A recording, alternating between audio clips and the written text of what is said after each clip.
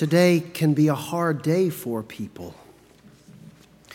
On this day, we are asked to confront a reality that makes many of us uncomfortable. The vulnerabilities we usually hide away are brought up to the surface, and being asked to acknowledge those shortcomings can be crippling.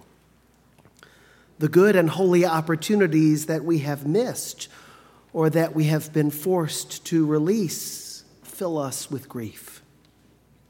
The expectations placed upon us or that we place upon ourselves weigh us down to the point of breaking, and not even falling onto our knees can provide any solace. Our failure to honor those people closest to us becomes a haunting and inescapable truth, and even the tiniest cracks in those pivotal relationships become gigantic fissures under the emotional stress of this day. And that rare person who actually celebrates this day with all its raw emotion is usually dismissed by the rest of us as either strange or, at the least, dishonest. I am, of course, talking about Valentine's Day. The day when countless romantic dreams meet their untimely end. Valentine's Day, with all the relationship pressure it brings, has the ability to send a couple on a one-way express trip to heartbreak. Valentine's Day can push the fast-forward button on a burgeoning relationship, artificially propelling a couple into a level of commitment they aren't ready to make. Or it can pour emotional gasoline on a sputtering romance, instantly ratcheting things up to an unsustainable level and burning off all possibility of returning to a long-term partnership. Or it can just remind us of how inevitable disappointment will be as long as we stay with our current partner. Valentine's Day doesn't have to be like that. When we find a way successfully to resist the pressure to be someone we're not, and when we fight off the urge to expect more of our partner than anyone is reasonably able to provide, when we allow Valentine's Day to simply be another day to say, I love you, and to mean it, this day can be quite nice. Because any excuse, any reason to make a romantic gesture that actually reflects the love between two people, well, that gesture becomes an opportunity to allow that love to be strengthened. It's only when the gesture is an attempt to cover something up or manufacture something that isn't there that we get into trouble. But today isn't just about romantic love. It's also Ash Wednesday, the day when the church offers its own gesture, the sign of an ashen cross, as its attempt to convey a fundamental truth about who we are and how God loves us. But just like Valentine's Day, if that gesture isn't an expression of something we really feel, or at least something we really want to feel, then the gestures of Ash Wednesday are more likely to undermine that relationship with God that we hope to renew. The prophet Isaiah warns us what happens when our religious gestures fail to reflect the truth of our relationship with God. Day after day they seek me and delight to know my ways, as if they were a nation that practiced righteousness and did not forsake the ordinance of their God. The prophet has considerable skill to both praise the congregation and also point out their hypocrisy at the same time. As if wondering why God will not answer their prayers, the people respond, "Why do we fast, but you do not see? Why humble ourselves, but you do not notice?" And the prophet gives voice to God's reply, "Look, you serve your own interest on your fast day, oppressing all your workers. Look, you fast only to quarrel and to fight and to strike with a wicked fist." In other words, we love practicing our religion, but we tend to ignore what those practices are trying to teach us. And instead of drawing us closer to God, those practices, because they are empty, end up pushing us further away. The fast that God chooses for us is not giving up chocolate or alcohol for 40 days. It's loosening the bonds of injustice, as the prophet writes. It's letting the oppressed go free. It's sharing our bread with the hungry and bringing the homeless poor into our house.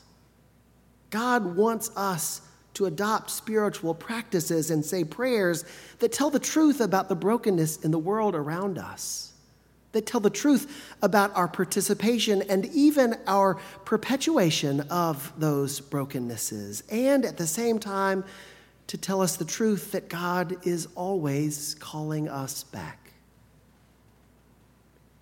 Remember that you are dust, and to dust you shall return. With those words, we are marked with the ashes, that substance of decay. We are marked in the shape of the cross, the sign of Christ's death, in order that we might remember our own mortality. Whether it's an infant in her mother's arms or a great-grandmother being helped up the chancel steps by the members of her family, we mark each person's forehead with that ashen cross, old and young and everyone in between. Because our mortality, because the inevitability of our death is a universal truth that none of us escapes. But the reality of our mortality is only half of the truth that we seek to convey on Ash Wednesday, because in response to our unavoidable death, God has given us eternal life. As Christians, we recognize that the cross of Jesus is not only a symbol of Jesus' death, but also the very means by which we are given new life. That means that we can see in the ashen crosses that we will wear both a sign of our mortality and a sign of God's victory over our mortality, which is why Ash Wednesday is such an important but difficult day.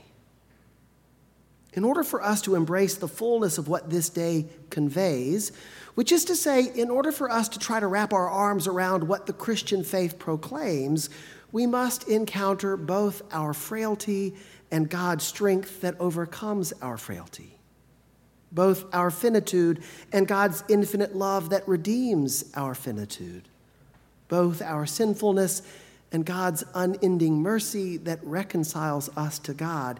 What we come here to do on Ash Wednesday will not work unless we embrace both at the same time. We are mortal, and God loves us. We are sinful, and God loves us. We are broken, imperfect, selfish, faithless, and God loves us. Both pieces are true, and both are absolutely necessary. If the gesture we offer this day does not reflect the whole reality of our relationship with God, then it tends to undermine that relationship. Think about it this way. If we think that God will only love us if we pretend to be better than we really are, how can we possibly know God's love? And if we are only here because we are interested in wallowing in our failures without also celebrating the certainty of God's forgiveness, how will we ever know God's love? Just as the right Valentine reflects the love that exists between two people, and because of that has the ability to strengthen the experience of love that those two people share, Ash Wednesday and the right disciplines of this day, when they reflect the love that exists between us and God, then what we do this day has the ability to deepen our experience of that love. As physical beings in a tangible world, we depend upon sacramental encounters like the ashen cross and the bread and wine of Holy Communion to convey to us the contradictory fullness of our faith. On Ash Wednesday, we get to acknowledge simultaneously the magnitude of our mortality and the surpassing magnitude of God's love. We get to hear that even our very worst is not enough to defeat God's great goodness. That's why on Ash Wednesday we come to the altar twice. Once to receive the mark of our mortality, and again to partake in the banquet of our resurrection. Today we experience both, the fullness of our inadequacy and the fullness of God's perfecting love. And when we get it right, when we experience both of those things at the very same time, we find hope. Thanks be to God. Amen. Amen.